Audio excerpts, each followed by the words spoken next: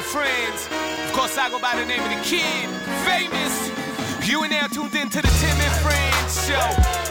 Hello, education, entertainment, coast to coast. Ball it up, call it entertainment.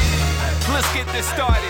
Uncle Tim, let's start this show in 5, 4, 3, 2, 1. Let's go. Man, that's why we watch sports. That last night was a moment. That's right, Canadian soccer provided a moment. It wasn't the first time this year, it was the second, maybe the third or the fourth moment. And it's not just the men. Hashtag gold medal in the face. But the long-suffering men's program gave us another moment last night, and it's why we watch sports. It was the kind of moment that delivered everything any Canadian sports fan could have ever wanted from it.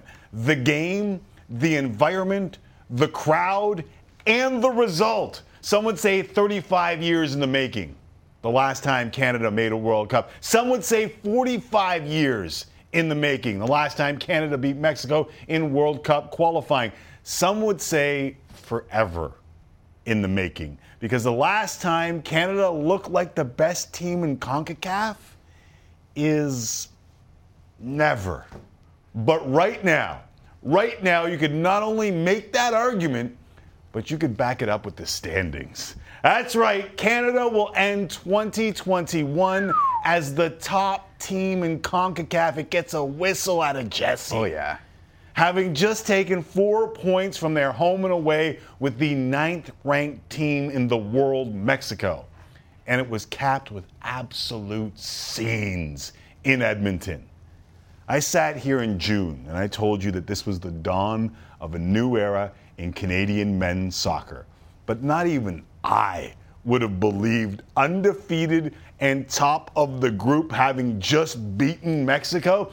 That's because I, like most hardcore footy fans in this country, have suffered heartbreak after heartbreak.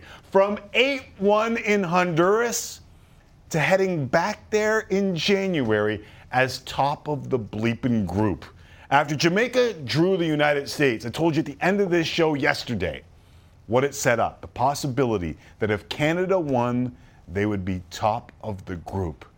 And man, did they ever deliver. Alistair Johnson has a strike. Joe spills. Oh, Canada! Oh, baby! Aquí vino bien cerrado, Cachito.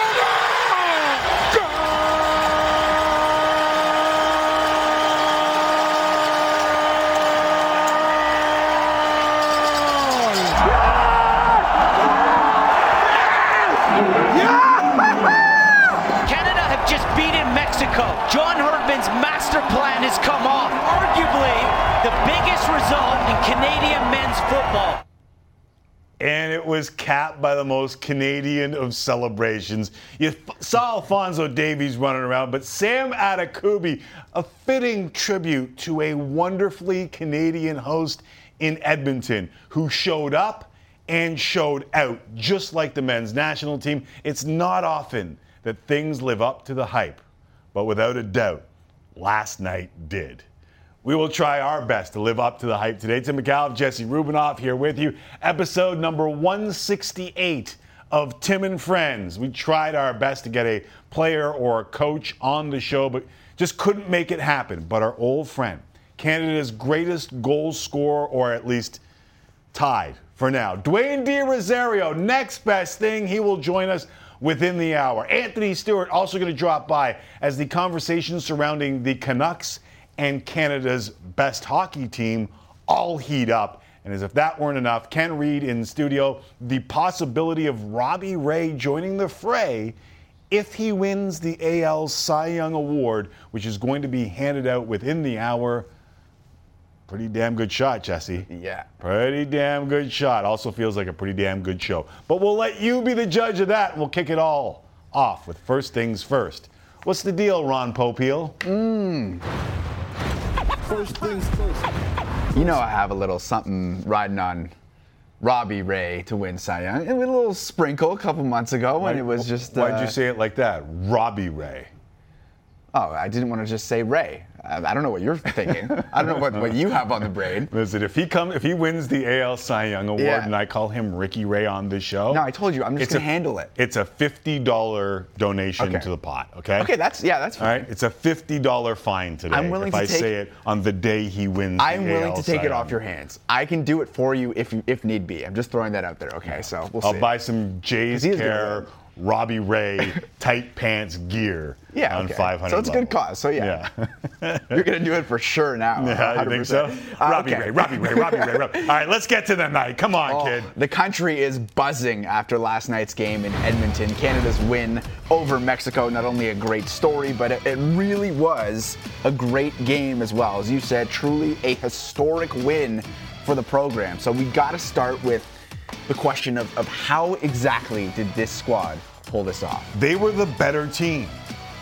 For at least 85 minutes of that game, they were the better team. Like, I thought they were absolute full marks for a 2-0 lead against the 9th-ranked team. Whatever you think of FIFA's rankings, and they're kind of sort of BS-y, but they're the 9th-ranked team in the world. And Canada was the better team significantly. 85 minutes. They were full marks for a 2-0 lead. And I thought that Daniil Henry set a tone early when he absolutely delivered a crunching tackle in the first minute of the game. So Canadian. And it was kind of ugly at times, but Canada was full marks. Kyle Larin was, listen, I understand all the attention that Alphonso Davies gets, both off and on the pitch. And on the pitch last night, every time he touched the ball, there were 2, and you could count 3 Mexicans a lot of times when he touched the ball. And that opens up opportunities for others on the pitch.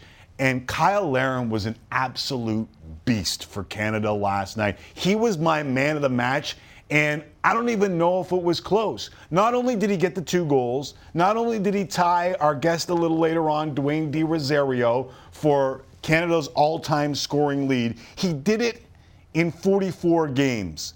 De Rosario needed 81 to get to that total. And it wasn't just the goal scoring for Larin. He was doing it inside his own box. How many clears did you see from Larin on set pieces from Mexico? He was a beast all over the field. I thought Atiba Hutchinson was a steadying presence in the middle of the pitch.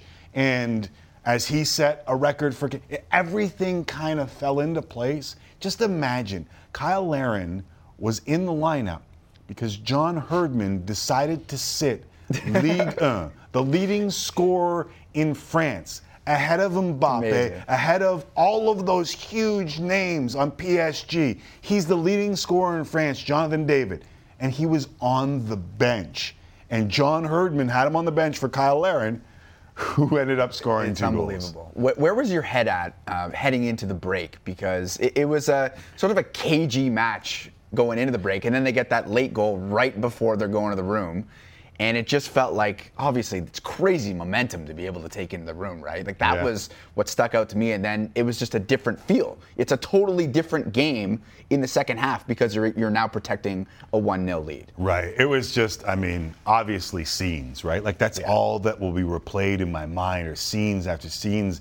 And I thought that obviously it was a huge goal, especially just before the break, where you lift the entire energy of the building. Totally. And you could feel it throughout the building. Then to get the 2-0 goal, because anyone who's ever watched the Canadian men's national team knew there was going to be something that would make this interesting. And my God, as I mentioned, the men of the match, like Milan Borjan is right there, is he not? I still don't really understand how he made that save. And, you know, everyone knows what save I'm talking about. The one where he pulled it off the goal line, like, as if it was nothing. And I just, when you have the ball that close to the net, how do you not score? The reason is Milan Borjan came up absolutely huge in that moment. And I mean, you could choose a handful of Canadian players for the man of the match, and Borjan's got to be right up there because of that moment right there. When you're talking about he was great the whole game. Moments from that game. That was like, and by the way, Dobbs, who used to produce World Cup Tonight, I'll ask you, Jesse, was that pretty damn close to a handball? Yeah, definitely looked like it. to me. Very close. Like it was. Dobbs is saying absolutely close. Super close, Yeah. and like Borjan, if you're a keeper, you have to make the save. Yeah. It's a reflex. You don't know, but look closely. Like that could have been one of the most CONCACAF moments of all CONCACAF moments. If that's a handball, it goes in to equalize. And when you look at the standings, it's so important, these 3 points. These 3 points are absolutely huge because Panama won't go away. So, I mean, listen, this was a moment, this was a feeling, this was unbelievable, and it was evidence in the ratings. Think about, the ratings. You want to give the numbers or do you want me to do it? Well, I mean, listen, you can do it. I don't know if give me the numbers and then I'll add on what I'm hearing too. Well, the ratings I have last night, 1.153 million watched Canada-Mexico last night. On Sportsnet. On Sportsnet. 603,000 watched the Leafs game last night, although it was a regional These are averages. game. These aren't total numbers in some Yes. other place. I don't know, the three-letter always talks about their heights. Yeah. These are averages. And RDS too, which you pointed out. You add RDS, and it's pretty damn in Quebec, and it was pretty damn close to 2 million people watching that unbelievable, game Tim. last night on average. On average, and it wasn't just Canada. If you look across the world, Canada is making an imprint. There were headlines all across the world about who now leads in CONCACAF. The Guardian, Canada's frozen squad. The Ice Teca, Canada beats Mexico 2-1 in an Edmonton chill. The Sun, Mexico and Canada. Well, they had to go tabloid on this one and talk about what happened at the end. It was just a lot of different websites kind of shaking their head at what they saw. And I said this to you when we were on the air yesterday. If they beat them, there's going to be absolute scenes. L'Équipe in France talking about them being at the head of the qualification table at the end of 2021. All these things, just unbelievable that the Canadian men's program is at this point for so many who have followed for so many years. And as evidenced by the ratings, the bandwagon's open, jump on, no gatekeeping anywhere. People want you to enjoy the beautiful game like the rest of the world enjoys the beautiful Well, over 2 million people apparently did enjoy the game last night. And you were talking about a moment, right? And there were plenty of moments throughout the game within the overall moment. And one of those moments was obviously the Snowbank celebration. You alluded to it. It was after Laird's second goal. It spawned memes instantly. Like, it's one of those things on social media. You're watching something and you just know, as soon as you see it, like, this is going to become a thing for a very, very long time. And instantly, every single person you know is just tweeting or Instagramming this celebration. Like, what was your favorite part of it? All I got to say about this is I wondered if Canada would have their moment. Yeah. And this epitomized absolutely everything about it. Because Edmonton, for all the consternation about it absolutely served its purpose in every way, shape, and form. The cold intimidated both Costa Rica and Mexico. Mexico didn't look like itself until the last minutes of the game. Freezing on the bench. Yeah, they were freezing on the bench. And this was just a moment within a moment. And Sam Adekugbe, God bless you. Like, he was one of two. Alistair Johnston and him went sleeveless. They went short sleeves in the first half. And Adekugbe had switched into the second half to put the sleeves on, and Alistair Johnston was the only guy out there. He's like the O-lineman, intimidating people in the cold by not wearing the sleeves. Love it. And, Sinky loved it. There was just all across the world that moment definitely hit. It's just such a charming Canadian thing, right? Because, like, when you're growing up, whether you're playing soccer or outside or hockey, street hockey, whatever, like, you score a goal, you'll jump into a snowbank. Like, people have done that during recess, right? Like, that's what Canadian kids do growing up. In foot hockey. In foot hockey. So that's why you knew it was going to become, a heritage moment, if you will, that everyone was throwing out there last night. It was just one of those things that you saw it happen and you knew exactly what was going to become of it, for sure. It was an awesome moment within what was a moment of a game. And we don't, those come around every once in a while. And that was one of them last night. Yeah. So what I want to get to now, in its entirety, it felt like last night obviously was the biggest moment that this program has had, possibly ever, right? But they still have 6 games remaining here. They haven't actually qualified for the World Cup just yet. The next window begins in late January. They have 6 games remaining on the schedule. We've talked about POF.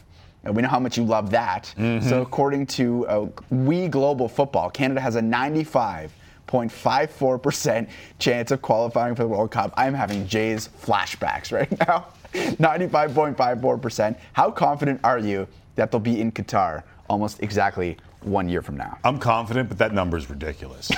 4 of the 6 that you mentioned come on the road. And I know there are a lot of folks that don't understand how tough it is to go on the road in CONCACAF. But January 27th at Honduras. Then they get the States at home, which is not going to be an easy match by any stretch of the imagination. Then they go to El Salvador, Costa Rica, and they close with Panama, who won't go away. This is not done and dusted in any way, shape, or form. This is going to be tough all the way down to the wire. It looks like they're a lock for the 3.5 spots, right? Yeah, like the playoff is pretty much a lock. Probably get into that 4 spot at worst, but you don't want to mess with that.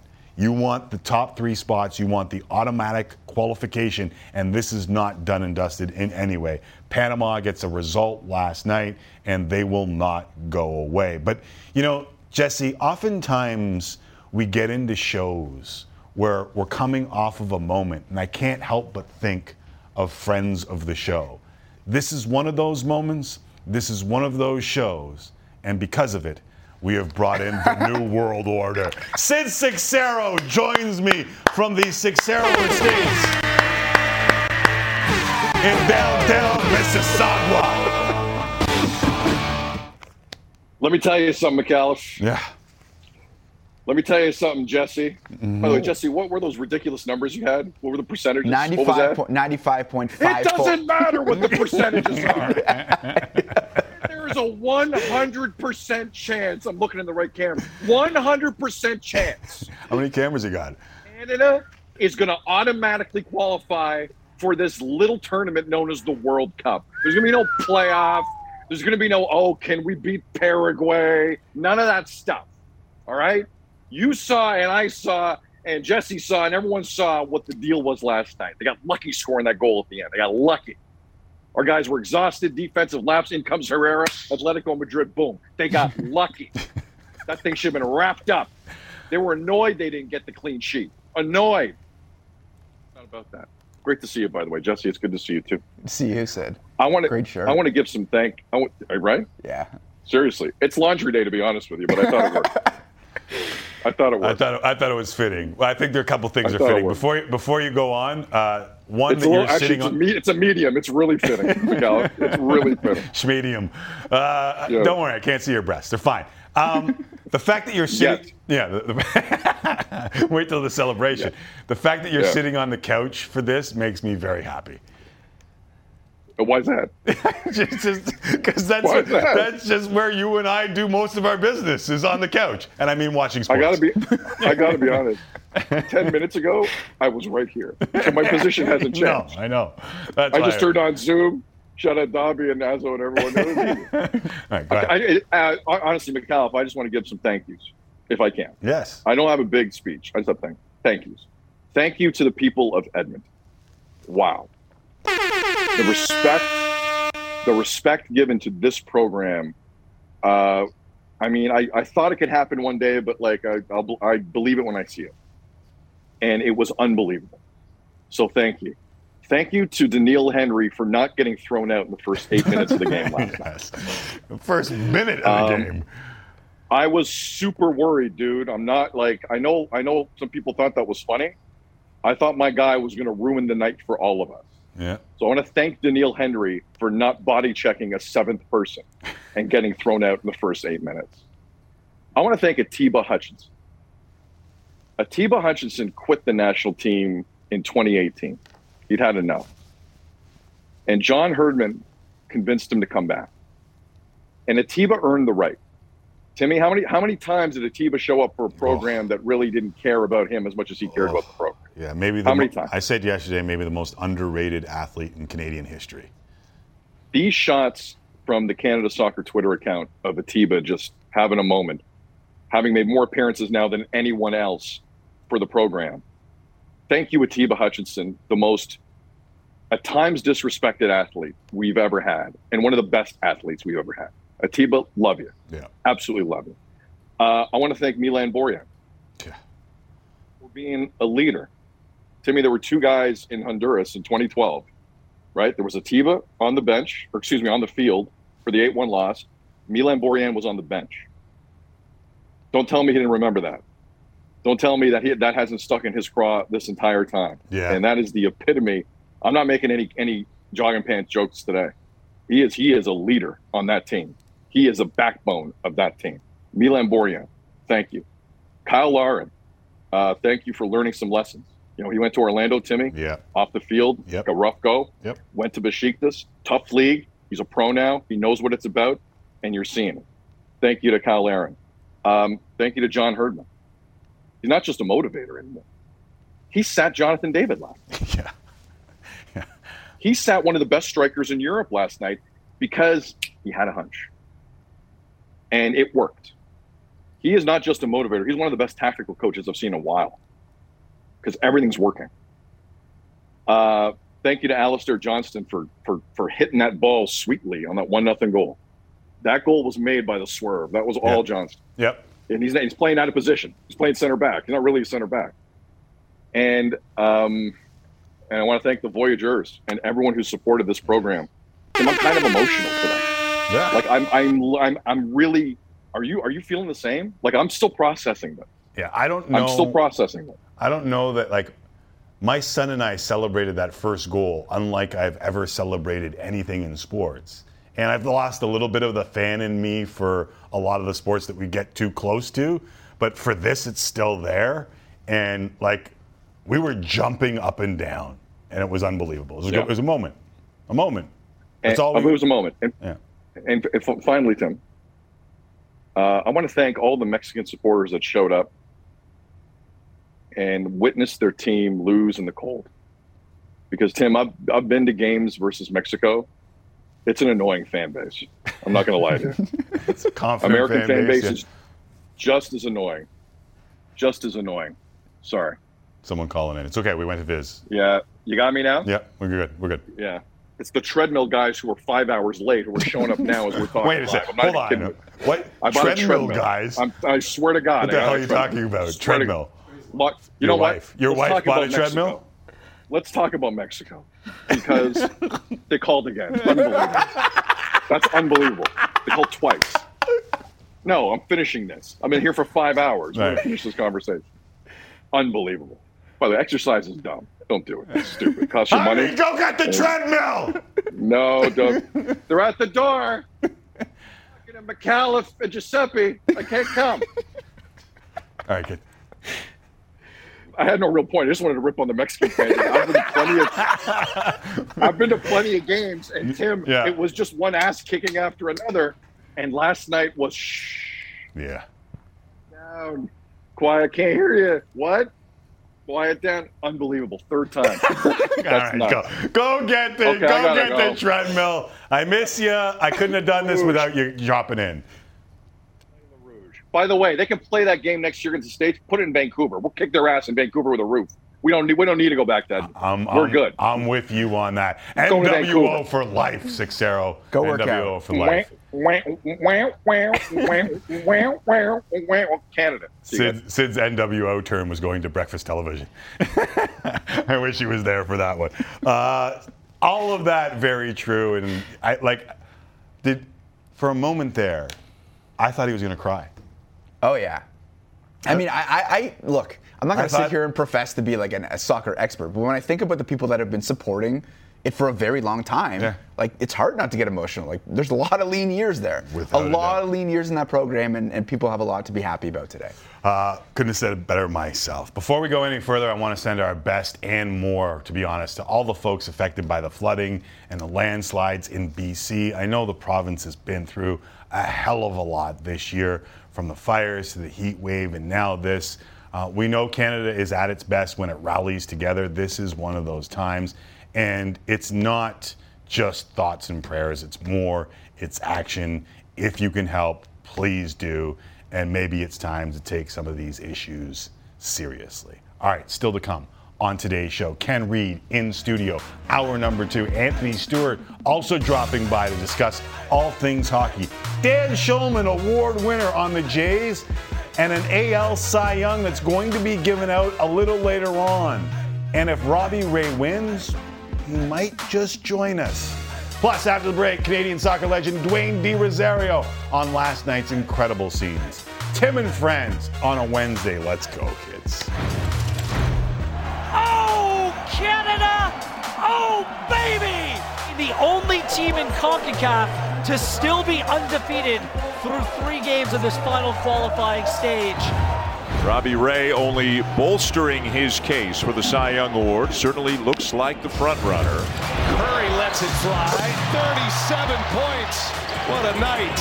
Now, do you know how hard that is right there to pump fake from 35 feet and reload makes it look easy.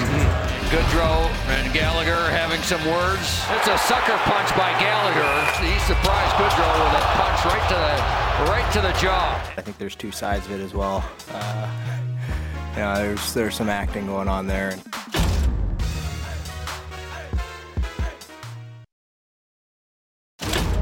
This is the land of snow and ice. This is Canada versus Mexico. Alistair Johnson has a strike. Joe Smills.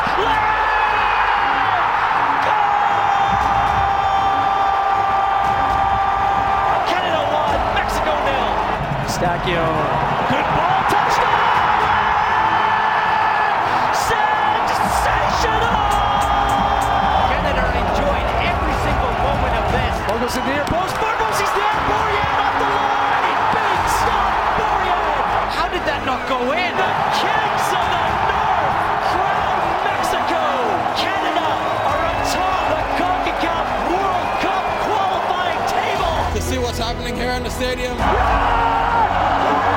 and around the country, that means a lot. The country's behind us. The boys delivered. It was brilliant.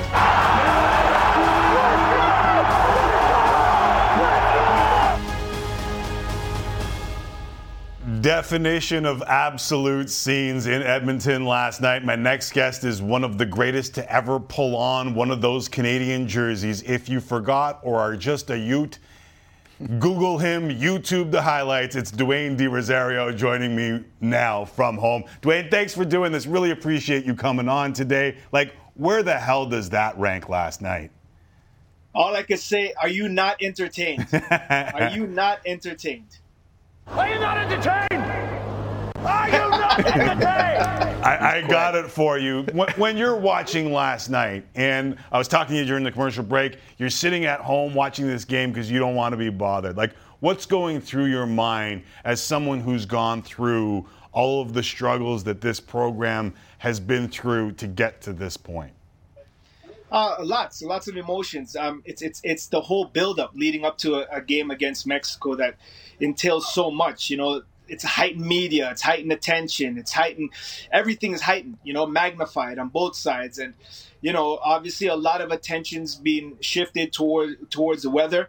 And as mentioned many times before, no one's complaining or no one's asking a question when we got to play at altitude at 2 o'clock in the dead heat in these conditions in Central and in the Caribbean. So this is part of the atmosphere, and you got to find ways to play and find ways to win. And I think the way we approached the game was spot on. It's funny because I was trying to explain yesterday how this is tactics. The rest of the world uses things like this as part of their tactics. 4-4-2, when you play, where you play, how you play, and who you play. With all the worry surrounding Edmonton, the cold, the pitch, going to the City of Champions accomplished exactly what they wanted, didn't it? Yeah, for sure. I mean, salute all the people that showed up in Edmonton, all the local Canadian fans that came out and showed their support. And I think again, they're the 12th man. They're the ones that drive the engine. They're the ones that we lean on when we need that extra support. And as we see the fans in the crowd waving the flag, and you're coming onto the field, you're feeling that energy, right? And the other team is feeling it as well. I've been in so many matches right, where we've played Mexico in Canada and it felt like an away match. Right. So, every time we've played in Edmonton, it's always been an amazing supporting cast. Now we're seeing it here in Toronto with the games at BMO, and it's amazing. It's refreshing. It's beautiful to see, and we just got to keep building on it now. Dwayne, you and I have bonded over a shared love of pinchers and believe in the mantra that you should never diss the champion. But every once in a while, you kind of have to stand up to the champion, don't you? For sure. And we did that. We made a bold statement. And I have to give a lot of respect to Daniil Henry. I know a lot of people are talking about, but he set the tone with that first tackle. Right there, he set the tone. It was dangerous, but that's what his job was. His job was to go out there, set the tone, take them out their game, put them in an uncomfortable position, keep their forwards quiet. And I think he did that. It's unfortunate to see him coming out the game when he did, but I think it was all in due time. I think that was going to happen anyways. But you see here, like, you look, when I see this, I'm not just seeing one Canadian player. I'm seeing one player backed by many Canadian players, and that's what we need, right? You're seeing a frustrated Mexican side realizing that, man, we're getting handed to us now. Where in the past, yes, we've had the opportunity to beat Mexico before, but when in a situation where it really matters, I was a part of the 2000 Gold Cup, and there's nothing better than beating Mexico. I'll tell you that, and the U.S. I'll put the U.S. in there as well. So who was your man of the match yesterday? Man, there's so much. I would have to give it. There's two in particular. Obviously, Atiba for what he's done for this country, for what he continues to do. Accomplishing 90 caps. He had a solid game. He controls the game in the midfield. The guys look up to him. He knows when to control the team. He knows when to control emotions. And then obviously Kyle Larin for tying my goal scoring record. Salute to him. It's always nice to see a fellow Torontonian, right beside me. Similar background, similar upbringing, and I'm so happy to be tied with such a player of his caliber. That's awesome.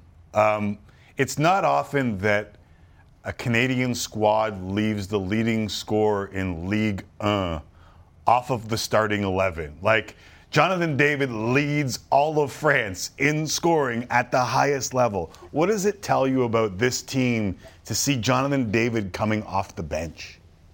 Well, listen, it doesn't really talk about the team. It talks about the culture here in Canada. A lot of people, these kids started here. Let's not forget, Kyle Larin started here. Jonathan David started here. Atiba started. All these guys started their football here in our very backyards. So as a young kid growing up, you can't get more inspiration than that as you watch these guys accomplish what they're accomplishing. As you mentioned, we're talking about the same league PSG is. We're talking about them getting all the media and all the attention. Well, guess what? A Canadian is leading that goal-scoring league. And that's something to be very, very proud of. That's something that we should highlight. We should put them on the forefront of all of the media, all of the article. We shouldn't wait till we beat Mexico to do it. But hey, it helps, right? What these guys are accomplishing on an international level is fantastic.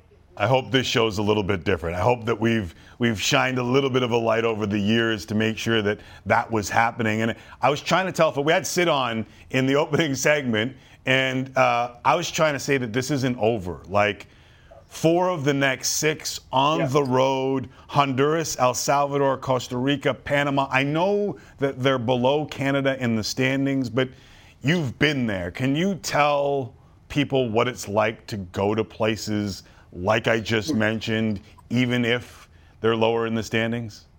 Yeah, listen, Edmonton environment was a great atmosphere, but I have to be realistic. When you go to Central America, it's that magnified 10 with the projectiles flying at you, with the partying outside your hotel, with your fire alarms being pulled, with your phone constantly being rung, with lights going into your hotel room. You have to sleep with AirPods, or some people just can't sleep, so they have to take sleeping pills. It's like it's so much of emotions, and they test you in every way. As soon as you get off the plane, they're in your face with cameras and media. So it's a very intimidating environment. But I think we have a players that is resilient. and players that are willing to face whatever comes in their direction. We have a young, exciting team led by experience right from the back line, from Milan in goal, right to Atiba, Daniil in the defense. These guys been through these situations, these environments, so they know how to manage themselves in these environments. And listen, when you tie U.S. in U.S., you tie Mexico in Mexico, and you beat them at home, it's a pretty good place to start. But you're right. We haven't accomplished anything yet. So let me ask you this, because you know that I have respect for you. I have respect for Bruce Wilson. I have respect for Paul Stalteri. I have respect for everyone who has come before this group. I'm asking you, though, and I told the kids, YouTube this man's highlights. You will see what kind of quality pops up. Is this the best Canadian team that we've ever seen? I have to say so. I mean, you cannot deny that. I mean, the results speak for itself. At the end of the day, you know, you look at someone's results and someone's stats. There are some players that maybe Atiba, he's not scoring the goals, he's not getting the assists, but the work he puts in, you can't overlook what he's doing. Milan in net, you know, I mean the saves he's doing and vocally leading the team. Kamal Miller, huge standout. I mean, fantastic. I mean, a player that is rose to the occasion. But for me, I think it is the best team that we've ever fielded. It's hard to say that because you know, playing with the guys you mentioned, Julian de Guzman, Atiba Hudson, Ali Gerba, Patrice. You know, we had a fantastic team for our era.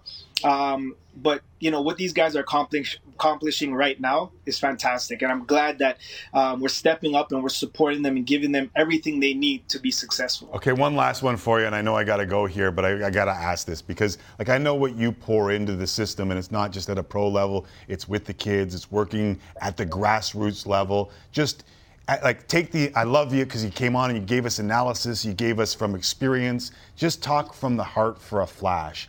How proud were you seeing what you saw on the pitch yesterday?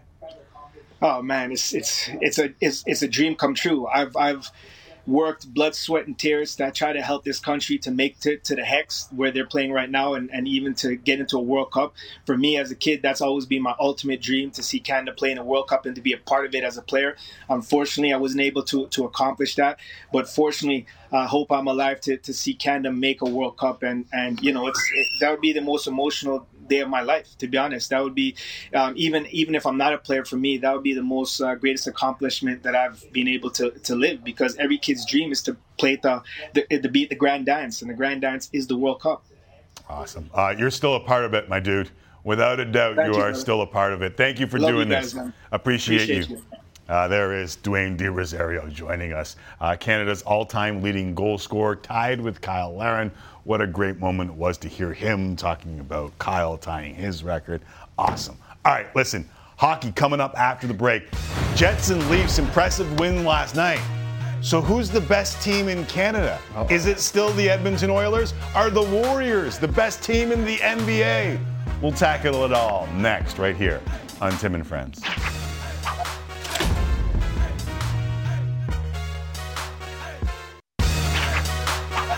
Welcome back to Tim and Friends. After some linkage between Justin Verlander and the Toronto Blue Jays, Rosie saying something, John Heyman saying something. Ben Verlander says Justin Verlander is signing with the Houston Astros. It's official. If you're wondering the source, it's his brother. Yeah, he would know. I'm pretty sure he would know. So it looks like just moments ago, 5:37 p.m., that was posted. Justin Verlander signing with the Houston Astros. That's all right, though. A lot of fish in the sea. Doesn't mean it's over for the Jays. That's just one option. You can't get sucked into these rumors around that they're going to sign everyone, because they always use the same teams. Yeah. It's always the Yankees. It's always the Jays. The teams that are trading are always the Marlins and always the A's. Just be careful. That's all I'm saying. Weren't the Dodgers in on him too? Like, it's just always the big market, the teams that are willing to spend. Without a doubt. Every once in a while I see a curveball, but it's usually the same teams. Let's go to hockey. Okay. Let's do it. The Winnipeg Jets are in first place in the Central Division after a 5-2 win over the Oilers last night. Since losing their first 3 games, everyone was questioning them in that little chunk of the season. But the Jets have gone 9-1-2 in their last 12. So where do they rank in your Canadian team power rankings, Timmy? I know that at the beginning of the season, Frank Zaravelli, Elliot Friedman, The Jets were the team to beat in Canada. Yeah, I wasn't far off on that either. No. I was pretty high on the Jets, and here's why. Goaltending was an issue last night. Mm-hmm. That first shot on Mikko Koskinen cannot happen. And it did happen, and that's why people are worried about, no matter what the firepower is on this Edmonton Oilers team, are Mike Smith and Mikko Koskinen good enough to get it done when it matters most? And that's why Frank Saravelli and Elliot Friedman picked the Winnipeg Jets, because they had the goalie. Connor Hellebuyck is the best goaltender in Canada when Carey Price is not on the ice. I will say this. Man, is Jack Campbell putting his name in the conversation. Listen, I'm not saying that the Leafs have solved everything with a 9 out of 10 run, but when you look at the numbers that Jack Campbell has put up as a Toronto Maple Leaf, this isn't a small sample size anymore. The numbers this year, off the charts. Add the numbers last year, also off the charts. I don't know if they have the defense to get this done when it matters most, but after that egg against LA, I said, how often is that going to happen? And the Leafs have responded with shut-them-down type wins. Can I tell you why I was giggling when you brought up Jack Campbell? Because I think this was probably a couple weeks ago now. I tweeted that, this was tongue-in-cheek, by the way, is Jack Campbell in the conversation to be the starter for the Americans at the Olympics? Mm-hmm. And I got eviscerated pretty much. And there's a lot of Canucks, Thatcher Demko, Connor Hellebuyck.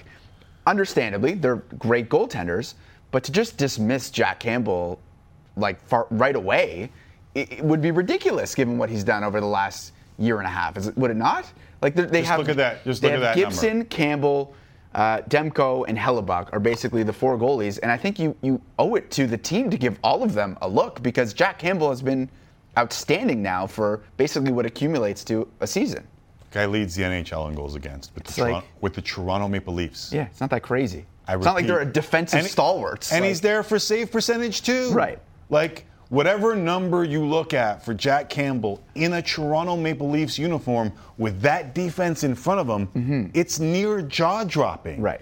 And listen, I know that the 7 games against the Montreal Canadiens in the playoffs last year raised some eyebrows. Where he went when he struggled last year raised some eyebrows, but it's no longer a small sample size. It's not just this year. Go back to last year, add his numbers together behind the Leafs defense. Yeah. And they've all been really, really good. He ain't playing behind the 2000 Devils. No. There's no Scott Stevens. There's no Niedermeyer. There's no not traps, even Rafalski. None of that. Okay, so I brought up Thatcher Demko. We got to go to Vancouver. Tensions are high in the lower mainland as the Canucks open a 3-game homestand tonight against the Avalanche on Scotiabank Wednesday Night Hockey. Vancouver returns from just a devastating 0-3 road trip during which they were outscored 19-6 in McIntyre.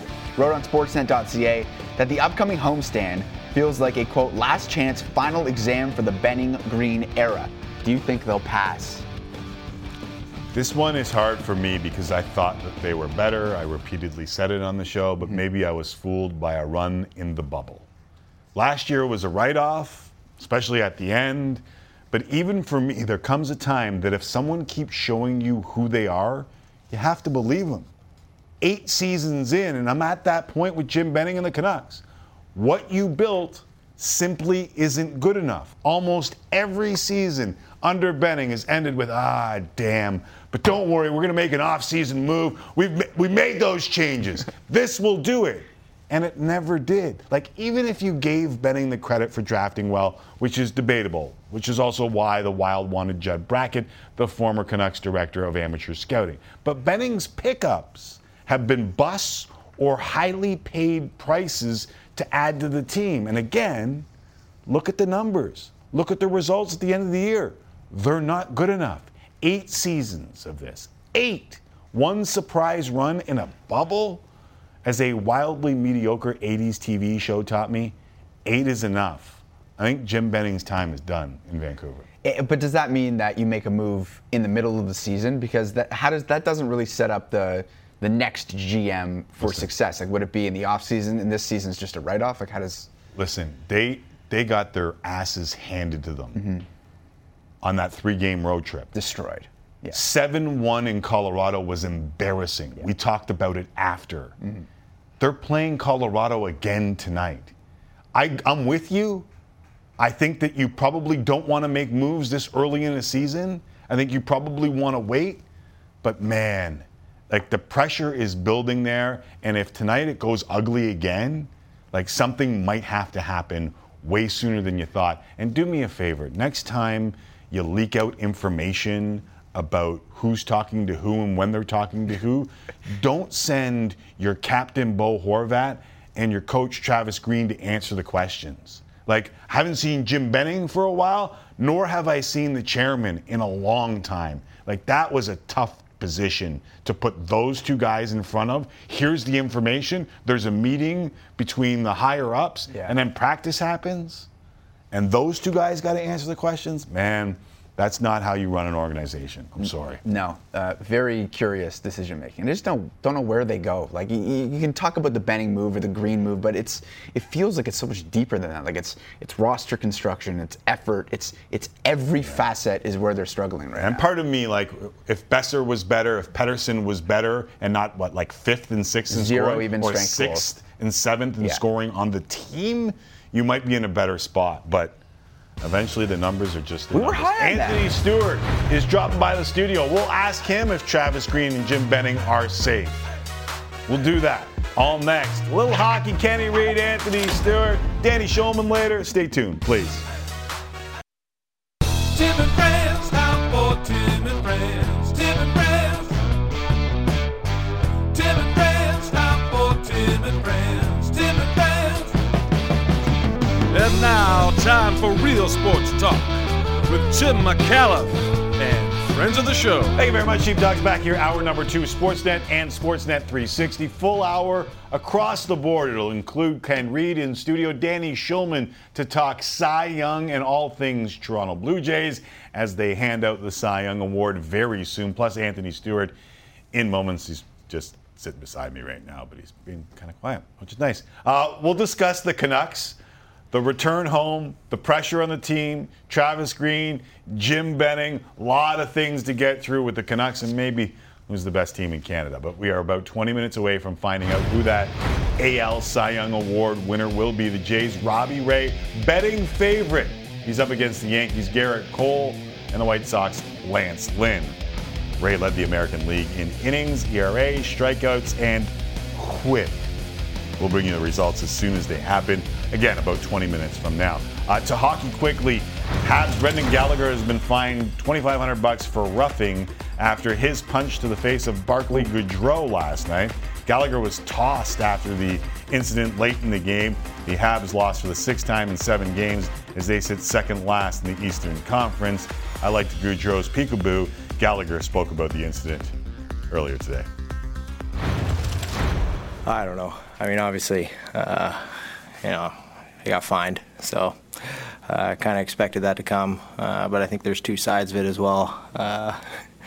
There's some acting going on there, and I think a lot of players have a little bit too much pride to act like that.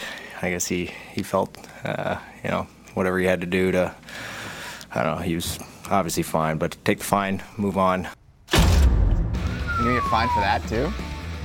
I don't think so. I think, did you see the peekaboo tweets? No. Oh, he was peeking out the side of his eye. He knew exactly what was going on. Panthers' Alex Barkov, not as bad as it looked. Head coach Andrew Burnett called it best case scenario for Barkov. He is week to week. He leads the Panthers in goals and points. Panthers 2 points up on the Leafs atop the Atlantic Division. I mentioned Anthony Stewart was in studio. Anthony Stewart is in studio. Thanks for putting up with this. I'm doing well, patiently waiting. How's everything going with you? Very well. I got a story to tell you. Uh-oh. So I pull into the building here at the Rogers Complex in somewhat downtown Toronto. I don't know if we call it uptown Toronto. And I'm driving through the underground garage. And there's two kind of areas. There's like the TV area. There's like the Hockey Night in Canada area now, which is, where the big shots go. There's the radio area. And there's and I'm going through the radio side of things and more like the office building side of things. And someone starts waving, "Hey, Tim, stop, Tim." And so I undo the window and he goes, "Hey, I got something for you." I was like, kind of weird, didn't know who the guy was at all. And so I stop, I get out of the car, I go, hey, what's your name? JP. And he reaches into his bag, and being a kid from Scarborough, I got a little nervous. Yeah. Like I wondered if I was going to get rolled at the food court at Scarborough Town Center. Don't tell me, I know where this is going. I stepped back. Did he pull out a pen? Nope. Oh. He pulled out a 3-pack of pens and gave them to me and said, hey, I heard that you lost your Bic 4-color Scarborough iPhone pens, and I wanted to replace them for you. Well, that's great, but I'm going to have to Scarborough tax you because it was originally my idea. So I think you owe me at least one of those. The Scarborough tax, yeah. But that's great. SHT is that. So I'll give you one of those. That's from JP. Perfect. It's not from me. Jesse, we got 3 to go around. Here we go. Over top, nice catch. Look at that goalie, former goalie. And so we've all got one of the pens. And I don't know if you know this, but Richard Marks is teething our lines. Did you see this on Twitter? I did not see it. Let's see it. So Richard Marks goes, kids want the latest iPhone. I remember wanting this pen. Now, you called this the Scarborough iPhone. I give you full credit to this. Is Richard Marks stealing our ish here? Yeah, I'm going to have to meme him off of Twitter. Yeah, that's stealing our stuff there. Yeah, that is most definitely stealing. Is that a different colored Bic pen? I couldn't let that go. I'm sorry. I had to bring that up. This is the 10 plus. I'm always keeping it real here. This is the upgrade. I got to be one step ahead of everybody here, right? Does that have the rubber grip too along the bottom? It's gunmetal. That is awesome. I want to see how long we can take this pen bit. I think we can take it till 2025. That just added a whole new element right there. Hey, everyone who sees this pen is just like, where can I get this? It's not a joke. It's a lifestyle. It's a lifestyle. It's a lifestyle. He's on fire. Who's the best team in Canada, Mr. Lifestyle? I heard you guys talking, and I wanted to come in the door like Stone Cold Steve Austin. Yeah. Anytime. And it's got to be the Edmonton Oilers. And again, I heard you talking about Koskinen, but I'm looking at his numbers right now. What is he? He's 9-2, 296. You play to win the game? 296 isn't that low. Yeah, they just came off a 5-game road trip. He's tired. You're talking about that glove. He cleaned up that glove this year, but a lot of that goal that went in last night on that Ehlers scored, that's just that. That's fatigue. That's fatigue. So to go in on that road trip, traveled through different time zones, I'll chalk that up to just fatigue there. But for me, it's the Edmonton Oilers. Power plays at 42%. You got Draisaitl, you got McDavid, you got the Peeper, you got Nugent Hopkins, which is the forgotten horseman of the 4, and he's just facilitating the puck at a different rate. So these guys are on a whole different level. For me, it's the Edmonton Oilers. I like Winnipeg, but it's going Edmonton, Toronto, then Winnipeg. So we can start the debate, but again, I got TV to do in a couple hours, so we can continue this all night. So this is the part where I think the consensus would have been the Edmonton Oilers. Like, we were working yesterday, we had a round table, and 2 out of the 3 answered the Edmonton Oilers. So when I saw what I saw last night, it brought what was, I thought, the Achilles heels of this team, and that's the goaltending, and it scares me. But 5 games in 8 days. Yeah. But there's a lot of caveats. Have you seen me in 1 game in 1 day? It's tough. 5 games in 8 days. It's tough. Right. And he's played a lot because of the injury to Mike Smith. I get it. Can we just talk though about Leon Draisaitl for a split second? Because the numbers that he is putting up right now are absolutely ridiculous. The goals through 15 games are the most since Wayne Gretzky, and Gretzky only did it once. The points through 15 games, 33 points in 15 games. No one else in Edmonton Oiler history outside of Gretzky has done this. Not McDavid, not Messier, not Glenn Anderson, not Yari Curry, not Dustin Penner. Like the numbers are ridiculous, and I feel like everyone gives Connor his due, and rightly so. He's the best player on planet Earth. And this takes me back to my days in Florida. We had assistant coach Guy Chiron, and whenever guys would celebration after a goal and on a power play, or it's a 5-2 goal, he'd be like, "Cookie time, eh? Cookie time." So that's a lot of these goals that he's scoring or these points that he's putting up. It's to tie a game. It's to put the team ahead. It's a game winner. It's not just, the 6th goal of the game. And he's not doing it during cookie time. He's scoring big goals. So for me, that's even more impressive that he's stepping up, putting the team on his back when the game matters most. Do you see something here where I think there's a part of both of them that knows that for this team to be successful, They have to stay at this level, and that's what's the most impressive part of this. But is there something in Draisaitl where he's like, I'm just as good as this guy? Yeah, and people aren't going to like this. I think one of the best players is Rantanen in the league because he does it physically as well. And Draisaitl, I think, has added that element where he's not afraid to go through traffic. He's coming out of the corners with the puck. He's got great stick checks in the neutral zone. So he's playing a complete game. I know on the D zone he's maybe struggling a little bit, but he's taking his next step in his game physically, and that's what impresses me the most. He's not just sitting there, he's got the 1T on the power play, but he's getting to the net, he's getting to the hard areas. And that was sort of the jury, and we'll talk about Nylander later, hopefully, that he wasn't doing that, but he's getting to the net, scoring those ugly goals, and it's not just the typical skilled guy. So he's getting it done at 200 feet. That's what's impressive for me. All right, so next time you come in, Oilers, Leafs, Jets. We'll see if it stays the same in the Canadian and I also predicted, rankings. My predictions have been off, but I did predict that out of the 6 teams that make the playoffs, one of them was not going to be Vancouver. So at least I'm right with that one. All right, so let's talk about Vancouver because I felt like they had pieces there. And if you tell me what you are repeatedly, I'm going to believe you. Mm-hmm. They're just not good enough.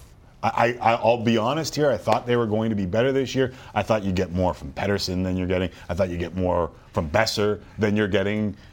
Do you think that we end up seeing someone let go, especially as they face the Avs tonight after a 7-1 shellacking? I'm trying to debate what's scarier, typing in #Canucks or saying Candyman 5 times in the mirror dark because it's a tough place right now in Canucks land. And I'm getting laughed off of Twitter because I'm trying to think of my theory. My theory is they did a lot of addition by subtraction. They got rid of the Eriksson contract, but guys like Roussel, guys like Gaudette, McEwen, Beagle, Edler, these guys were glue guys in the room, and regardless of what they did on the ice, you guys can pull up their stat sheets and their heat maps and their charts. These guys were quality dressing room guys, and when things are going bad or things aren't going well during a game, 5-1, someone's getting him from behind, you need someone to step up and do something physically, and McEwen was that guy. So there's no real physical or identity with this team right now. It's, let's wait for the power play. Let's hope Pettersson hits the net on the 1T. Let's hope JT Miller has a good game. So there's no real identity with this Vancouver Canucks team, and I think it has to do with a lot of these glue guys that have gone elsewhere. And people are laughing me out of the building last year. I'll go back to the tweets. Sutter was a big part of this team on the ice, off the ice, on the penalty kill. He's out right now due to long COVID, but he's a big part. So they have to find a way, and I think what they did, they went all in with Hughes and Pettersson, and I just think they're not ready for prime time yet. Yeah, I mean, the numbers would suggest that right now, and part of why I felt I was looking for those next steps from those guys, and we just haven't seen. It's tough. The NHL's hard. That's why I'm sitting here. It's too hard for me. The Canucks fans, you said the #Canucks. I can't say it. I think instead of Beetlejuice, it's Candyman. It's Beetlejuice. So if I say it one more time, #Canucks, something's going to happen. I think I don't know. But last time I remember the chance of fire Mike Gillis, and lo and behold, it came not far after that. Like, tonight could feel like that in that building with those fans. Like, I don't know what's going to show up there tonight after a road trip like that. I don't know. They're going to throw waffles on the ice? There may be. I was there for that. Vancouver. I was actually there for that. I think I scored the 5th goal, and the waffles came flying, hit Kessel, and Dion's looking around. But there's no help coming, right? I was in a situation where we lost a bunch of games in the road. The coach is losing his mind. We're sitting around waiting for something to happen, and the coach evidently got fired 6 games later, but they just got a vote of confidence. Coach, GM, they trade away 10 players. This is roster turnover of 10 players. What are they going to do? Nothing. This is on the players. You have to find a way to step up, and at least you can compete. If you can compete, the fans will be fine, but it just seems a lot of these games is indifferent. 7-1, 6-1, but they have a chance to redeem themselves against the Colorado Avalanche tonight, but it could get ugly because Colorado's got some ground to make up in their division, and again, I don't want to be at the Roxy tonight, I'll tell you that. Or Mean Poutine. I don't know if you remember the Mean Poutine Roxy, story. That's all I remember now. Yeah, I remember the Roxy too, although I don't remember the specifics of it. I love how our gift from JP was quickly discarded for the iPhone 10 of Big Pens. It's my bat line. That is impressive. Stu, always appreciate you dropping by. And we'll do it again soon. Thanks a lot. All right, there is Anthony Stewart. He'll be working all night. Time for a break. Up next, Kenny Reed joins me in the studio. We'll bring the American League Cy Young vote as it happens. Results, Robbie Ray, winner. By the way, I still haven't said it, Jesse. Did I just mush it? We'll figure it out. Dan Shulman, We'll come by to discuss all things Jays next. I have faith. Do you? Yes, I very do. much.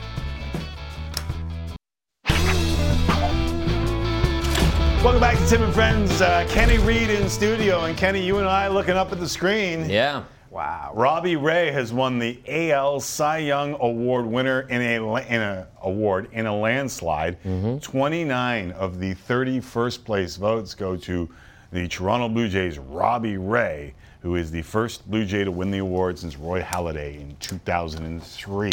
Though I could have just read that off the screen. Hey, beauty story, right? He was not good at all the previous season. Jays took a chance on him, and man, it worked out oh so well. So good on Robbie Ray. I like good stories. That's a good news kind of story. I was looking at the numbers when he came over from Arizona, and the ERA was near 8. Yeah. The walks, he had a walk an inning. He had 31 walks in 31 innings. And to think that, we're a year and a half later, and he's the AL Cy Young Award winner. Now, there was some pedigree. He was an all-star in the past. Sure, 2017, yeah. But look at those numbers in 2020. That's a bounce back. And to lead the league in innings among starters in inning pitch, to me that really means something these days when guys are getting the hook so early. And to do it as a guy who strikes out a lot of guys, so he's using more pitches, not a ground ball inducing pitcher, but just an awesome story. I mean, David Singh wrote a great piece on Sportsnet that we both read today. Yeah. And for me, when guys win awards like this, I don't like to get into what worked for you this year. Like, I like that stuff, but I like to know what went. Like the iceberg, right? You don't see everything under the water. There's a lot there too. So I like to get into that. And David did a nice job on that story about Robbie Ray. Well, we'll tweet it out because I was thinking about asking Robbie about that specific story, and it basically goes back to his minor league career. A-ball, yeah. And where his head was at and what he thought he deserved and where he thought he should be and what kind of teammate he was. Yeah. And I think that we way too oftentimes just look at talent. Like, part of the thing that bugs me about analytics is that, yes, a guy can be analytically beautiful. Yeah. If he's a pain in the ass and he's not a great teammate. Stewie just talked about the room in Vancouver, right? Some guys exact same things. And this was something that Robbie Ray recognized in himself. And we'll tweet it out from our Twitter account as well, so that if you haven't read it. But it's a real good story about what guys go through just to get here. Yeah. So many of us who watch sports for a living, and fans as well, we just take it for granted that these guys are great. You don't see the work. Like, oftentimes the best are the hardest workers, which is something we never see. But, I mean, that couldn't have worked out any better for the Blue Jays, though. Don't you think, on $8 million to get a Cy Young Award winner?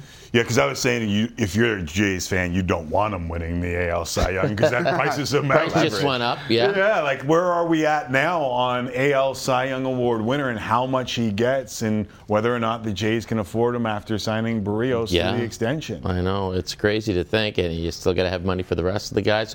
Something tells me there's some young guys who are going to be due big races in a few years, so it's so tricky, but I think the good thing with Ray is you got his Cy Young season for $8 million, right? So do you want to pay him for the future based on this, or what do you want to do? Well, what if Verlander got $25 million today for 1 year, and he was banged up all of last year, and now you're looking at a Cy Young Award winner? Like, what does that mean? Yeah, I think term will determine, like, part of why Verlander got that much. Because it's only 1 year plus a player option. Yeah, I mean, the player option makes me feel like it's a 2-year deal. Yeah. If you get the choice to turn it into it's a 2-year deal. Yeah, it basically depends on how well. But he's 38 years old. Robbie Ray isn't close to that. Just 30. Yeah, it's a wonder how long he gets, how long he wants.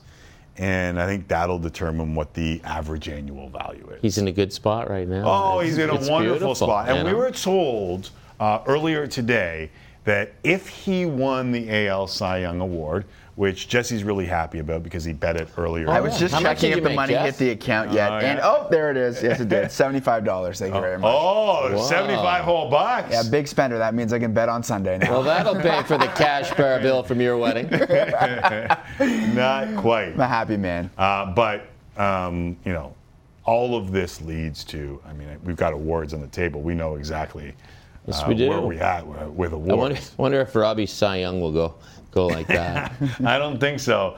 Speaking of award winners, why don't we bring Dan Shulman into the equation? But we were told if Robbie won, he might join us on the show a little later on.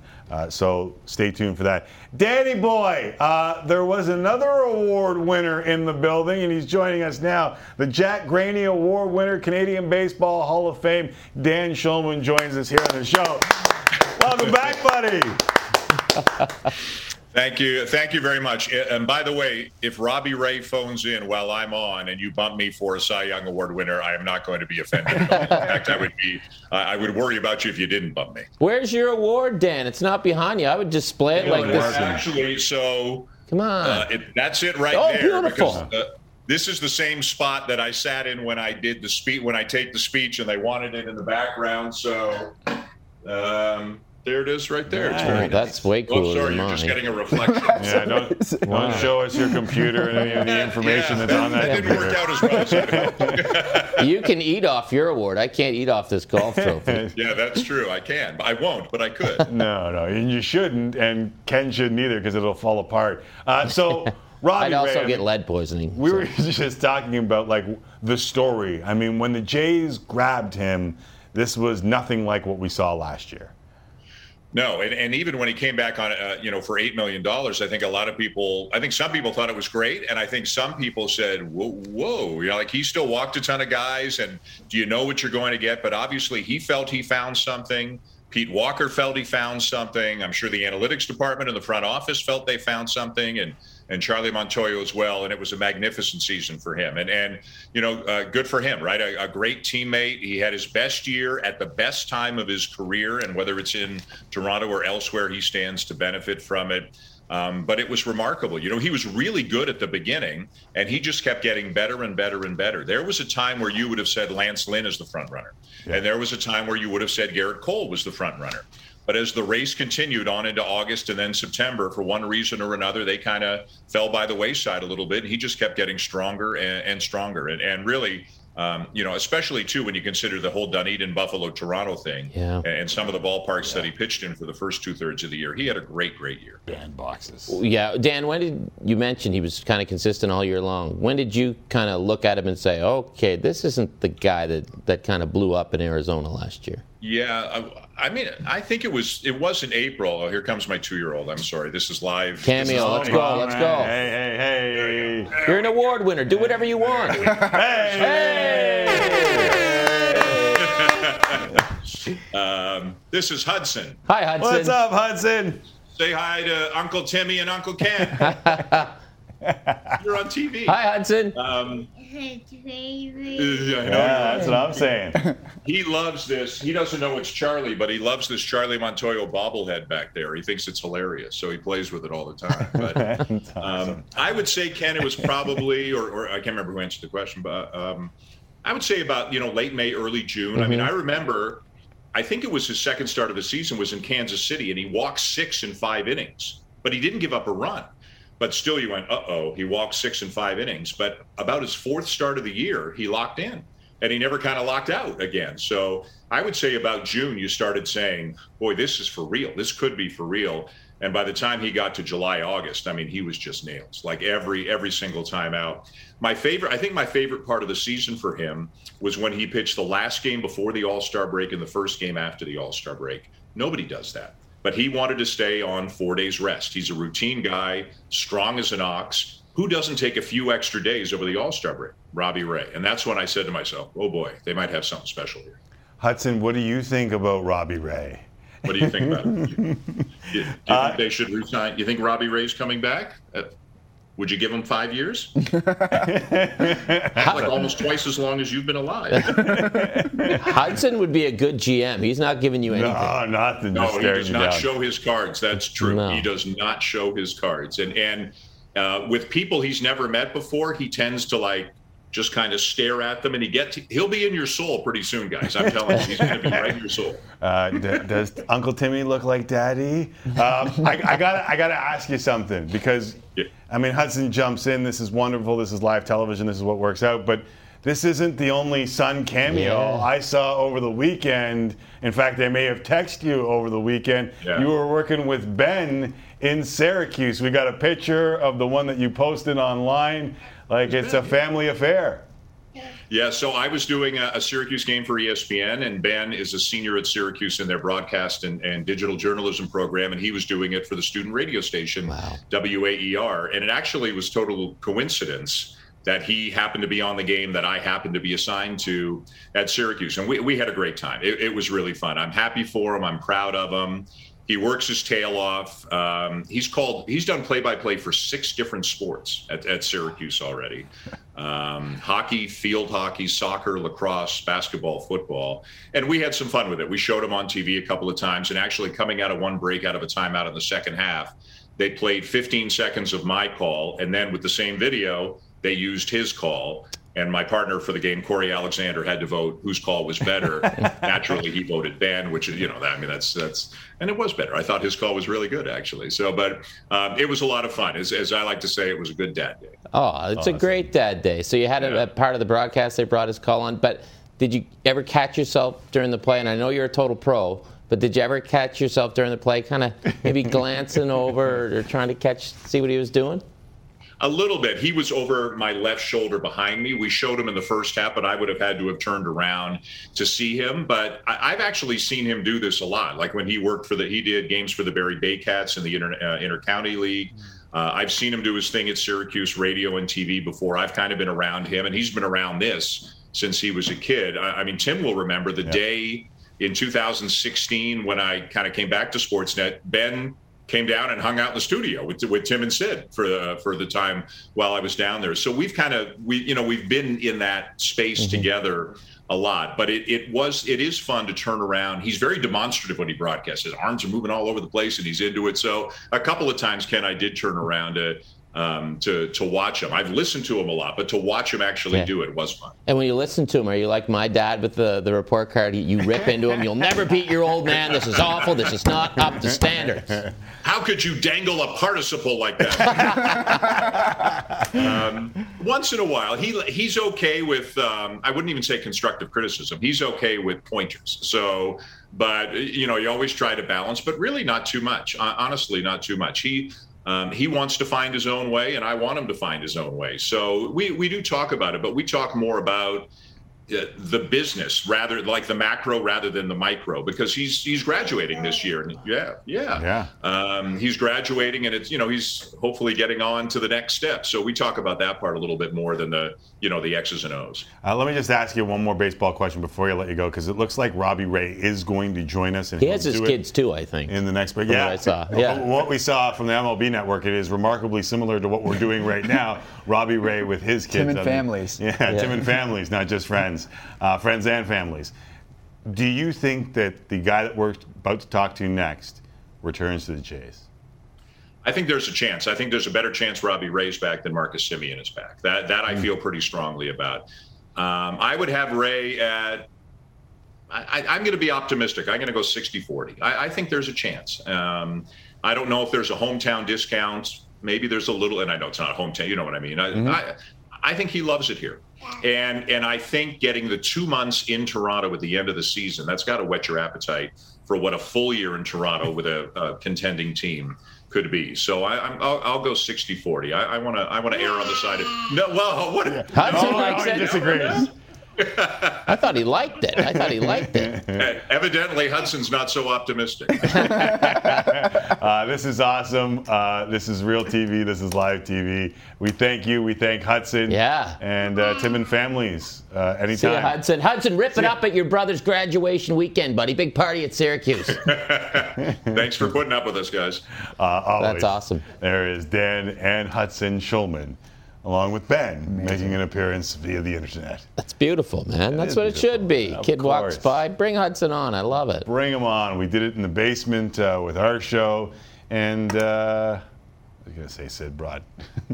Sid didn't bring anybody by. Sid brought the smell of cheese and mothballs. And an NWO t-shirt. That was a good shirt, but it was tight-fitting. Yeah. All right, up next, we said we might have a chance. AL Cy Young Award winner Robbie Ray will join us to discuss his magical season and what's to come this offseason. Maybe a little bit. We'll try and sneak it in there with the AL Cy Young Award winner. Tim and Families continues. Very good.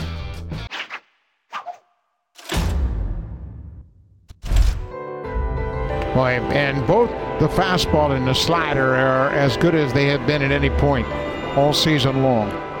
3-2. Got him. 10 strikeouts on the night. Swing and a miss. He got him. 14 strikeouts for Robbie Ray. He got him. He's just picked up strikeout number 10. Robbie Ray's about to get a noisy ovation from 15,000 here at Rogers Center. 4 straight games with double-digit strikeouts. The first time a pitcher has ever accomplished that in a regular season. Pretty awesome year, and pretty awesome to be joined by Robbie Ray, the brand spanking new winner of the AL Cy Young Award. How awesome does it sound to hear those words being uttered, Robbie? It's a huge honor. I'm still, kind of letting it sink in. It hasn't really fully sunk in yet. And, I'm just super thankful, super happy. When you go back a year ago, things didn't go as planned in 2020. What did you want when that season ended with Arizona? What did you want out of 2021 when 2020 came to an end? Yeah, I mean, I knew that it wasn't going to be easy. I knew I was going to have to put in the work if I wanted to improve. I knew it was going to be a long and hard road, but I knew I was ready for it. I knew I was going to expect only the best out of myself, going forward. So I knew I just had to put my nose to the grind and go for it. Did the word Cy Young ever pop up into your mind after you finished the season with a 1.89 whip? Yeah, I mean, I feel like the stuff has always been there. It's just a matter of putting it all together. And this year you saw what happens when it all came together. So, I feel really confident going forward. So I'm guessing a few folks pop into your mind when you hear the words Cy Young uttered. When someone calls you to tell you that you've won this award, like how many things pour through your mind as you try and process what's just going on? Yeah, I mean, I think for me, it's just thinking about all the people that have helped me along my journey, from pitching coaches to teammates that have been there for me, have helped me through some times, and just thinking. You kind of think about the entire journey that you've had, and it's been a lot of fun. I'm a journey guy. I'm a story guy. David Singh wrote a great piece on you on Sportsnet today, and it kind of focused on your 2012 season in A-ball and what happened. And you talked about becoming a good teammate and how you weren't a good teammate. Can you just take me a little bit through the end of 2012 and how things turned around for you? Yeah, like I had said in that piece, I wasn't a very good teammate. I wasn't a good person. And going home, I wasn't sure what was going to come out of the next year. And, I was feeling down about myself after that year. And, in that off season, I came to Christ, and my life just changed ever since that day. And I knew no matter what that, I was going to use this talent that God had given me for His glory. And ultimately, that's just what I've been doing ever since. How long was the process for you to become, like, you don't just, right. Like, is it snap the fingers? Did you feel like it was snap the fingers and you could change, or was it a process for you? Yeah, I mean, it's still a process. Yeah. It's still a process of just, as far as just being a better person every day. It's just, for me, the process starts every morning when you wake up. It's just, how am I going to treat today? How am I going to get better today? How am I going to be a better person? How can I help someone today? I think that's, for me, that's something that I look forward to. I thought it was pretty eye-opening, too, that you kind of said in the piece, I'm only going to play baseball for another 10 or so years, but, you have a long life you live. So here you are 9 years later, and you're a Cy Young winner. I mean, that is a pretty incredible journey when you look at it that way. So obviously you only have 1 year left based on your 2012 answer. I think he's got a few years left. Yeah. I plan on playing for a few more years. Yeah, I would. So you're talking about being a good teammate, and one of the things that we noticed all year long was, and we just showed the picture of you putting on the home run jacket, like it seemed like everyone was a good teammate. It seemed like you guys had a lot of fun this year. How much did that help you go from the guy that was traded to Toronto in the middle of the season to the guy that finished this year as an AL Cy Young Award winner? Yeah, it was great. Toronto, it was a great group of guys. I love those guys over there. It was a lot of fun. We had a lot of fun in the clubhouse, and it seemed like we all got along. And it made it a lot easier to have that comfortable atmosphere in the clubhouse. A good mix of veteran guys along with rookies that were, coming to their own. And so it was, for me, it was fun to watch those younger guys just, learning who they are and being able to be there to help them through that journey as well. That's what I'd like to know, because when you were traded there, you're an older guy. So how do you become what you wanted to be that good teammate when you're traded to Toronto? So what does that entail? Is it just going around going, hey, here we go, boys? Is there something deeper that we don't know about? Yeah, I mean, I think for me, it's just being open, being there to listen to guys, and having an educated answer when someone asks you something. I think for me, I had always walked into a clubhouse and there was always that guy that I could go to ask a question if I needed an answer. And it seemed like when I got over to Toronto that those questions were being asked of me. And so I knew that, coming into that situation, that I had to be able to be ready to give an educated answer to the questions that the younger guys had. And it just made me be a better teammate in that aspect as well, just being able to kind of come into my own as a veteran as well. Hey, listen, we know the award is awesome. We've also got a bunch of Blue Jays fans watching right now and wondering about your free agency. Do you have anything to say to the Jays fans who are wondering what's next for Robbie Ray?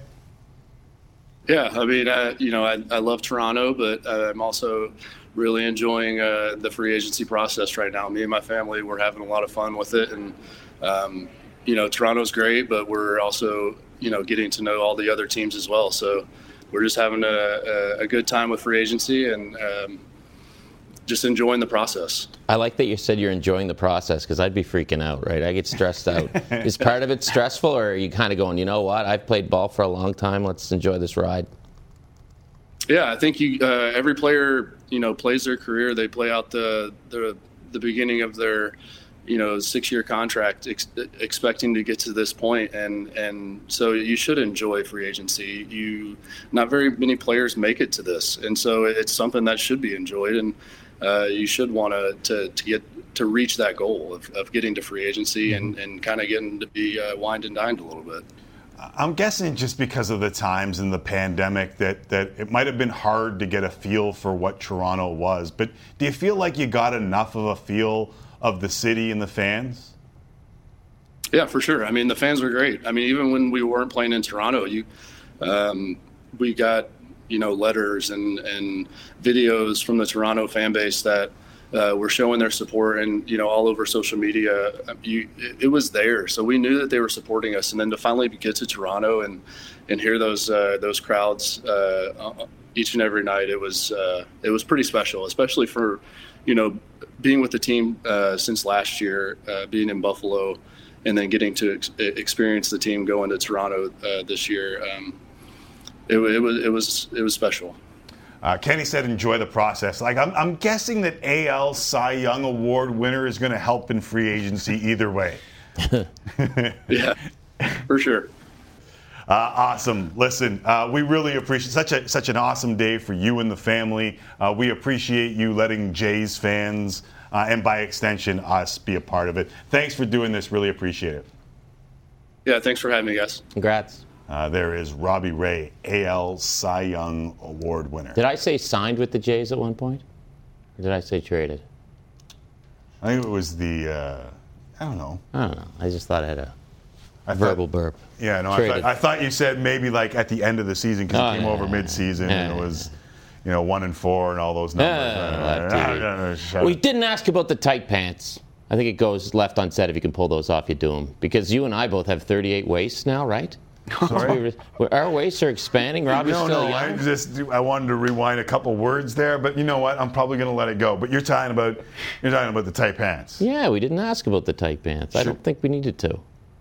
I'm sorry. I mean, you could have jumped in when I was letting him go and asked about the tight pants. I don't think we need to. What's this? It's like a. The link is still live if yeah. you want to go buy the tight pants gear that benefits Jay's Care Foundation. Well, I'd like to benefit Jay's Care Foundation, but I pulled up to work the other day and Deb Berman had 2 new suits for me, size 38 waist. I see what you're saying now. That's what I'm saying. You and I can't pull off what Robbie pulls off. I've been wearing the size 38s for a while. Ooh. They've got me in the elastic band now, but I've got the hockey hips. Those Bissonette pants. That's what I call them Bissonette pants. Listen, if you want to know more about the tight pants, just go to the Tim and Friends Twitter account. Did you see what we tweeted out? Yeah, that's cool, man. Robbie Ray wins the AL Cy Young Award, and it's just a shot. This is the first time I've ever been on the show where the 2 guests have cooler trophies than I have. Because Robbie has the Cy Young and Dan has the Graney. I'm trying not to be mean here, but I think anyone has a better award than you have. Oof. Excuse me? That thing's falling apart. Yeah, you got to be careful. It's hanging off the side of the Like, table. Like it's just like, what it are could we go in doing any here? second. It's like a display and it spins. I have to bring my other trophy. Oh, it's screwing out. I better put that back in there. I have to bring my 2 other trophies in someday. They're still in my closet. We have this little clap. The clap gets me every time. Great, another winner. Corbin Burns, NL Cy Young winner. Another cooler award than I have. Good for Corbin Burns. So we've had 2 different kids make appearances, at least on the show. So Dan Shulman comes on the show, and Hudson Shulman meanders into the shot and becomes a part of the equation. When Robbie won his Cy Young, can we get the viz of his son? So he's with his wife, his daughter, and his son, and I think that maybe his son happened to enjoy what was going on more than anyone. I think he did. It's amazing. Good on him. Do it up. That's awesome. He said his guy was eating dinner while we were on, before we came on. But yeah, I'm telling you, if you're on the show, it's your show, but I think it's kind of very family friendly. Bring the kids on. Tim, friends and family. I have Jacoby's water bottle again. I am good with that. He's got his name on it that I stole from him. Oops, there it is. Kenny came in here in studio with his son's water bottle. I stole my son's water bottle. Awesome. Technically, it's mine. I gave it to him. We got Cy Young Award winners Corbin Burns, Robbie Ray, Jacoby's water bottle, and Kenny's trophy. And can I just give one more shout out today? Yeah. One of your great fans, Peter McDonough from Halifax, good friend of my family. Yeah. He passed away. He watched you every day. He absolutely loves your program. Massive sports fans. Where were you in 72, Game 8? Peter was in Moscow. Still had the ticket stub. Wonderful guy. Just poured kindness out of his heart, and he just passed away. So I just wanted to send some love to the McDonough family down home. And, you know, when you get a platform like this, sometimes you got to use it for that. Yeah, without a doubt. Thoughts and prayers, obviously. Beauty man. If he likes the show, he's friends and family, too. Well, some of those great golf videos, that's his voice in the background laughing at Dad. Yeah. That's awesome. Yeah. All right, time for a break. We'll do Last Call with Kenny and Ruby next. Thanks, man. Anytime. Friends and family, man.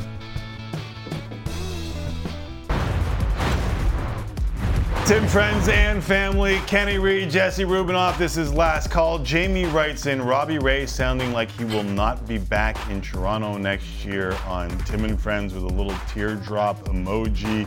MM felt the same way. Awesomeness. Great interview, guys.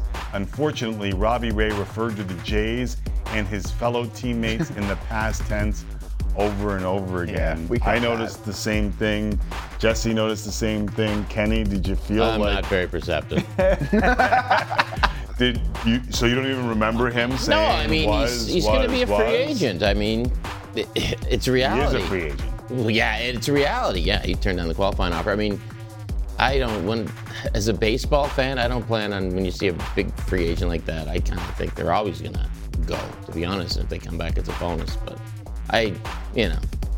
we'll see. We'll see. The Barrios deal made me feel like they didn't have enough for another big ticket arm. Mm-hmm. And that conversation, which was wonderful with Robbie Ray, made me feel like it might be fait accompli here. It might not even be about the fact that the Jays don't have money. It might just be he prefers to go somewhere else. Like he said it, he's getting wined and dined by teams already, right? I'd rather maybe not. He just wants to go somewhere else. I'd rather not be on this show. Tonight I'll hang out with him. It's business. You break our hearts every time you come on here. It's good contractually. Gotta leave you wanting more, baby. No, it's the opposite. I want to get to something just from when Stewie was on. Tim, George wrote in and said, remember you were talking about rolling down your windowsill? What kind of car does, not windowsill, but your window in that's your car. the wood outside an old person's window. George said, what kind of car does Tim McAuliffe of Tim and Friends drive if he's rolling down windows? A minivan is not a car. So I feel obligated to ask because you said you were driving and this was what led to the big pens. Yeah. How do you refer to your, like, so for those who weren't here, I met a guy downstairs, he gave me some big pens. I rolled down my window to talk to him. Yeah. And I gave the old roll. Oh, you didn't go, I rolled down my window with the remote. Yeah. How do you refer to it? It's still rolling down your window. You but zip you just down your press window? You just press a button. I do, no. When you press the button, it does roll down. Or does it go down? It rolls down itself. Down. So maybe this is the rolling part. Yeah, that's what. No, but I'm saying, is there a new word for zipping down your window? Sebi? Put your window down. Sebi doesn't know. Put your window. I've heard that. I have heard that. I gotta give Ken credit there. Put your window down. Gotta give him credit. Way to go, Ken. I immediately Sebi doesn't know. Okay, let's get on with last call here. Matthew Stafford's wife, Kelly, has admitted that she threw a pretzel at a 49ers fan during the Rams' loss to San Francisco on Monday. A Rams fan who witnessed the incident called Stafford out on Instagram, and she replied, quote, "I know, I'm an idiot. He was saying a bunch of things that were aggressive towards our crew, but zero excuse." She also said she tried to apologize to the 49ers fans. So, Ken, should this be considered assault? Like SALT? There you go. She should get high fives. Good for her. She's protecting her husband and her team. Good for her. This is a story? She threw a pretzel at somebody? If some guy goes to greaseball lawyer and they try to do a lawsuit, good for her. Listen, this has nothing on Jerry Remy and the pizza incident at Boston's Fenway Park.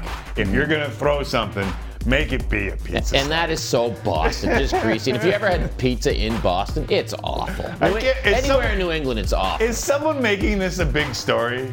Yeah, this is what happens. There's people like pile on. The Rams aren't playing well now, so all of a sudden Stafford's wife has to become the story because she threw a pretzel. This is what the media. Yeah, we are the media, but this is what the media does. We're talking about this it, is so what we're culpable social. too. It's a soft pretzel. They call it a soft pretzel for a reason. Was there mustard on the pretzel? That I don't know. We didn't dig that deep into that story. This is ridiculous. Whatevs. Yeah, both of us are whatevs. We'll move on. Yeah, we'll move on. Steph Curry continued his ridiculous start to the season last night, scoring 37 points in 29 minutes. Did he throw any pretzels? No. He threw up a lot of threes, though. The Warriors beat Kevin Durant and the Nets 117-99. 9 threes in the game for Curry, which is like a regular thing for him somehow. Yeah, MVP. What was your biggest takeaway from the Warriors win? Is it that's what it is? MVP through 12 games. Yeah.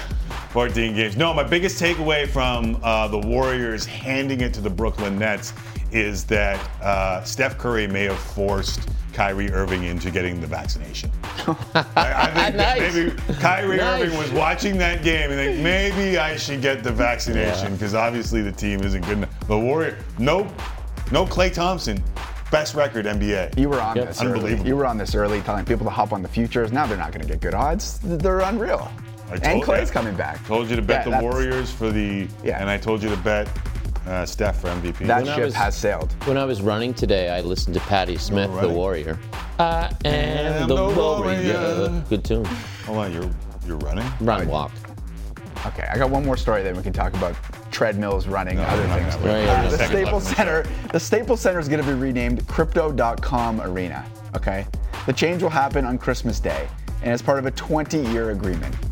Crypto.com Arena. Who cares? What's the worst arena or stadium name in sports? And is it Crypto.com People are Arena? acting like this was like the Sky Dome or Madison Square. It was already named for after business. An advertiser. Staples. Who cares?